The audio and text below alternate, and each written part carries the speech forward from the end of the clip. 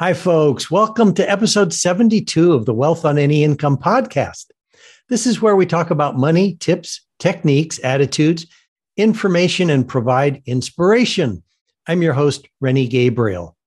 In past episodes, we spoke about how to build an income and expense report, how to measure the level of pleasure based on where you spend your money, how to track your money in 5 to 10 seconds, what to look for on a net worth statement to see how close you are to complete financial choice.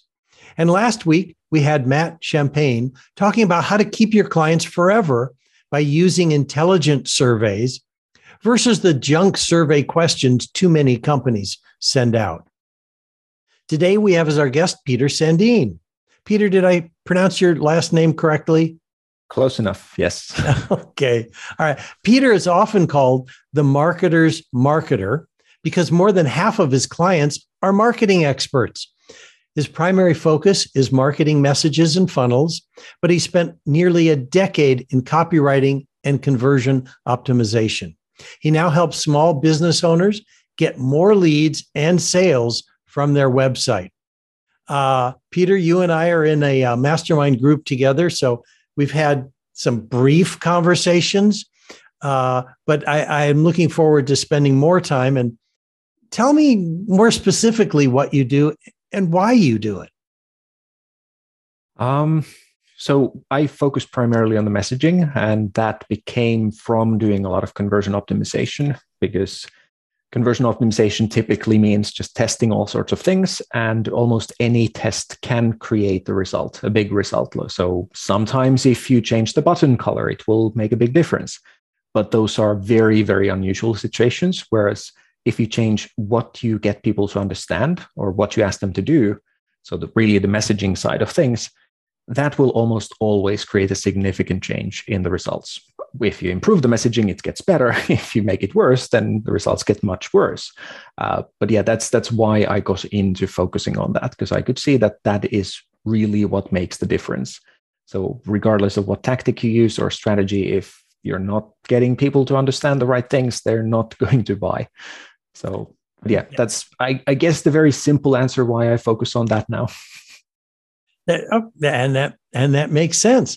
Now, as you're probably aware, I donate 100% of the profits from the work I do to charity. So philanthropy is a big deal for me and the guests I have on the show. So tell me about what's your favorite cause or charity that you support? I think WWF is the main one that, like, the one that I really care most about. Somehow nature and wildlife feel like something I want to donate to. Not that there would be anything wrong. For example, I know the Shelter to Soldier, the one that you promote and support. I think great idea. I like it because dogs are involved. I'm very much a dog person. And overall, like, just wonderful idea. I have nothing against ones that support humans, but somehow for me, I just feel like there's often this sense of how inefficient it is because a lot of the people are not willing to take the help in a lot of the situations. No, I'm not at all talking about the one you support, but if it's animals, they are definitely like, they're just going to do their thing and we can either help or not. And somehow it just feels good for me to help that sort of thing. Well, yeah. And I would also say that, for those who aren't familiar, WWF is World Wildlife Fund. And those generally are animals that can't speak for themselves. So That makes a lot of sense. So again, thank you, Peter. So tell me who are your target markets, or give me an example of a target client for you. There's basically two types. One is fairly established business owners, typically in the $200,000 to $5-6 million revenue range. A lot of them are marketing experts. I mean, 70% or so of my clients right now, more than that, are marketing experts. So people who do marketing consulting, coaching, selling marketing products, services. The others are anything from, jewelry to air conditioning to B2B agencies or software or anything and everything, even some artists here and there. The other group are let's say more the like beginner solopreneurs, like very small business owners. They might have an assistant or two, but like they're pretty much doing everything on their own, typically in $10,000 to $100,000 range in revenue. I still help all of these people with the same things. And that's kind of the funny part. How I help changes, yes, but messaging, which is really like a combination of who you're talking to, how they think of the topic, what you're offering them, and how you're describing it. Like that's something that even very, very good marketers need help with, because it's really hard to do for yourself, even if you're good at doing it for others. And I don't do marketing for them. I mean, I don't attempt to get those clients, but they talk with each other, and that's how I get those clients. And they really need the help with the same exact stuff. Same thing with funnels. I just was on a call with someone who's helped, I don't really know how many hundreds of people figure out their own marketing, and really struggles to figure out her own. Like one of the most brilliant marketers I've ever seen, and really, really doesn't have a clue how to do it for herself. Or has a clue, but like too many ideas, too many things to potentially focus on, too many, like if you would just let her do her thing, it would take her 6 years to build a one funnel, because it would have 158 different videos and so on. Like, because especially people who know a lot about marketing, whether a professional marketer or not, it's hard to take away ideas. It's hard to see which of these 600 good ideas that really genuinely could make more profit, which ones are the actually essential ones. And that's really what I focus on. I mean, even my tagline is marketing essentialism. Like I try to always specifically see what are the essential parts, and let's get first those parts right, and then start adding in all the other things if we want to. Because as long as you miss one of the essentials, nothing else really matters. But as soon as you get all the essentials right, you can get very good results with very simple systems even. So yeah, it reminds me of an expression one of my mentors used often, and that is fish can't see the water they're swimming in. And so when you're dealing with a marketing expert who's helping other people, they don't necessarily have the ability to see their own situation and what would work the best for themselves. Yeah, like really, I think that it seems that the more people know about marketing, the more they struggle with narrowing down to what matters. People who don't know a lot about marketing will struggle to have good ideas. They will have one or two or maybe 10, but they are clearly missing some things in each of them. Whereas the people who really know marketing very well might have 100 really good ideas, ones that have all the necessary pieces, but then also 600 extra pieces, and they don't have time for all of that. So the narrowing down to what actually makes the biggest difference is, it's a different skill. Well, talking about how it works for other people, let's talk about what was your biggest failure, whether it's personal or business. I think one that I've really stuck to my ideas of how I should run the business. Like I think I've been essentially trying to copy my father's business, which was him doing just endless hours with low prices, and like just thinking that he has to do everything perfectly instead of just getting things done at a reasonable pace. So again, I'm the fish that can't see the water, because this is exactly the thing that I help many other people with. I'm pretty good at choosing what I focus on and how well I do things for myself. But then I might spend ludicrous amounts of time on some small product, for example, that really should take 2 weeks. And I might spend months thinking through some different permutations of how I could do it. Like I'm right now working on one that I fully, truly expected to take maybe maximum 200 hours. I'm now well over 1,000 hours in, probably much, much more, just because I didn't figure out how to explain one topic well enough. And I just wouldn't publish it before I get it right, because I know it is one that everyone struggles with. And if I do a poor job of it, then the whole product is kind of like, do I really want to publish it? No. So then I get stuck on those sorts of things. So I don't know if it's a mistake, but it's something that I keep doing still, even though I'm very aware of it, that instead of letting go of the idea of how perfectly something has to be done, see that, get it done at a good enough level and then improve from there. So yeah, it's something. I'm trying to think of another expression, has something to do with mediocre execution will always trump delayed perfection. yes. Anyway, Done and I is think I better just than made best. that up because I know it's not really close to the expression I wanted to say. Well, done is better than perfect. Yes, thank you. That's a much shorter and better way to phrase it.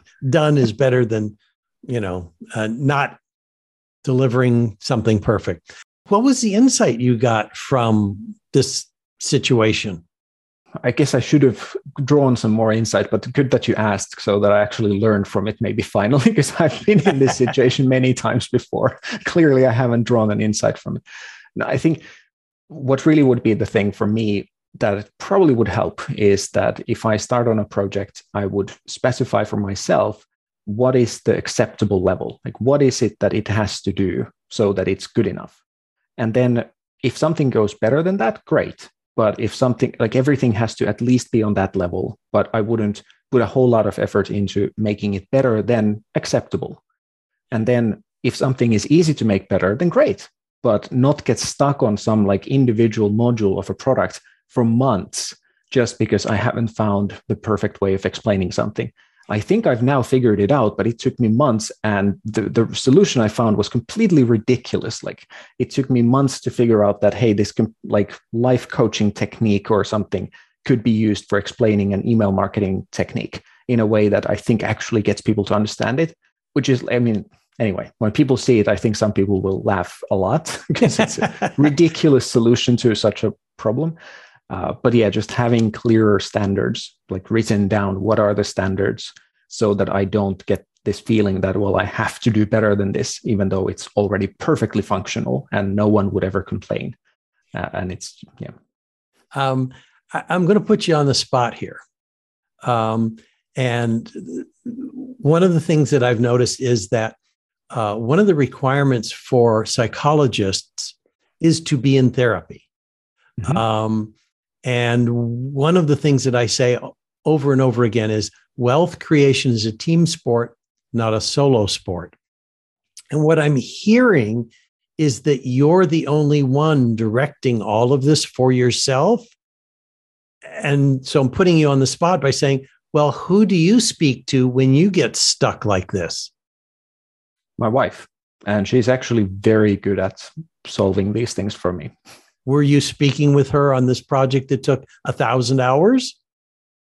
Not enough, clearly. Okay. Just a little reminder. That's all. Yeah. So I'm going to guess your prospects may be making some of the same mistakes. Is that correct? Yep, definitely. And my clients too. All right. Now, do you have an example, like a case study of someone who had poor messaging, worked with you, created clear messaging, and what that result would be? Yes, plenty. I think one of the I think the clearest one was a guy named Steve Horseman, who focuses on helping men in relationships. And the result was that as soon as we changed the messaging on his homepage and the emails he sent to his list, he got more high-end clients in 2 weeks than in the previous 6 months combined. And that was really nothing else changed than those two things. The homepage, what he said there, not that there was a new opt-in offer or anything, just what it was about and what he talked about in emails, focusing on the new marketing message.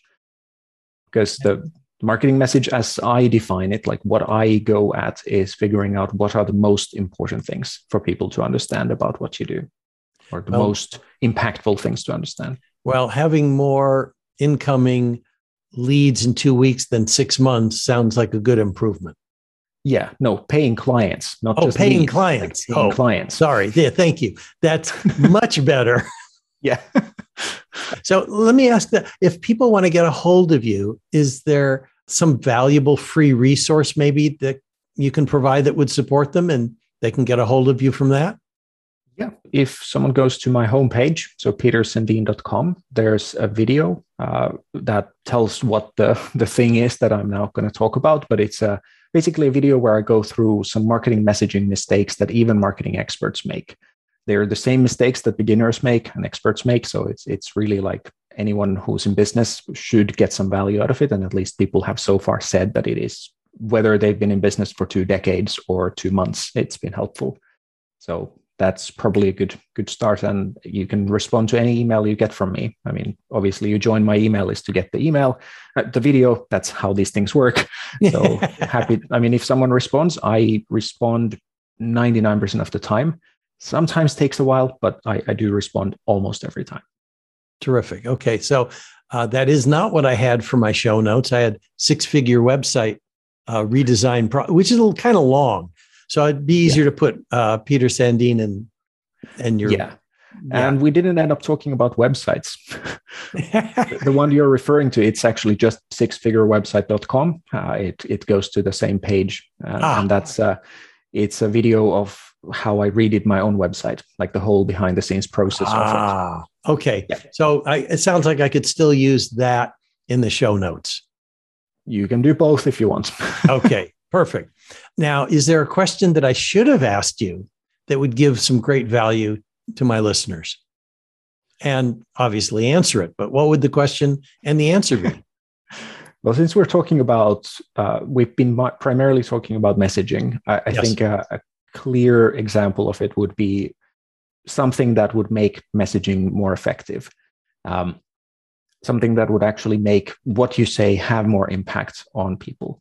And this is probably fairly counterintuitive, but saying fewer things usually works much better. Because if you say a lot of things, then all of it ends up being kind of watered down.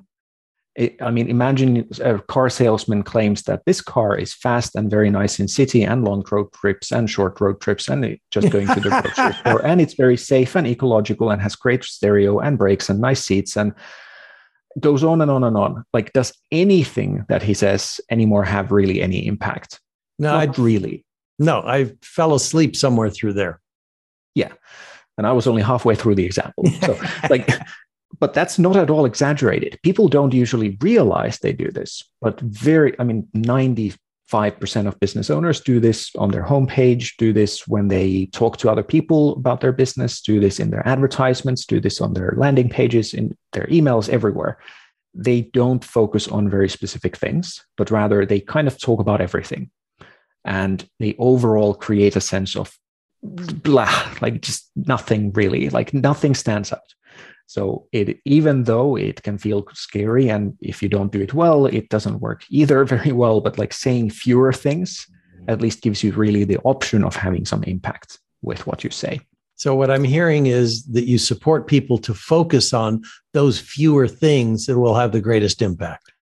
Definitely, yes. Okay. And there are basically just 2 things those need to do. One is make your target customers really sense that this is something they want. So you can offer them something they actively want it, not just that they see it as valuable, but they actually want to get it, and make them see why it's the best option for them. So what makes it different from the comparison points that are in their heads? Beautiful. Thank you. In a way that they actually care about. Because the silly example I often use is that, well, I climb almost every day. I am now probably the only marketing expert you know who climbs almost every day. Are you going to hire me because of that? Probably not. It's probably unique, but why would you care? So it has to be something that is unique in a way they care about and understand. But yeah, that can be tricky, especially when you do it for yourself. I'm happy to help with it. but seriously, like those are the things you need to do. But saying fewer things, even though it's kind of scary, gives you a better chance of getting good results with it. And you know what? And that also fits the analogy of medicine, where the general practitioner who can handle all sorts of things gets paid far less than the surgeon who only operates on one thing. Yep. So, Peter, thank you for being on the show. Thanks for having me. You're welcome. And to my listeners, thank you for tuning in. You can listen to the Wealth on Any Income podcast on your favorite platform, and please rate, review, and subscribe. And if you'd like to know how books, movies, and society programs you to be poor and what the cure is, then log on to wealthonanyincome.com/TEDx. You'll hear my TEDx talk and can request a free 27-page roadmap to complete financial choice and receive a weekly email with tips, techniques, or inspiration around your business or money. Again, that's wealthonanyincome.com/TEDx. Next week, we'll have Debbie Allen talking about making a difference in the lives of others by recognizing you are an expert. Until next week, be prosperous. Bye-bye for now.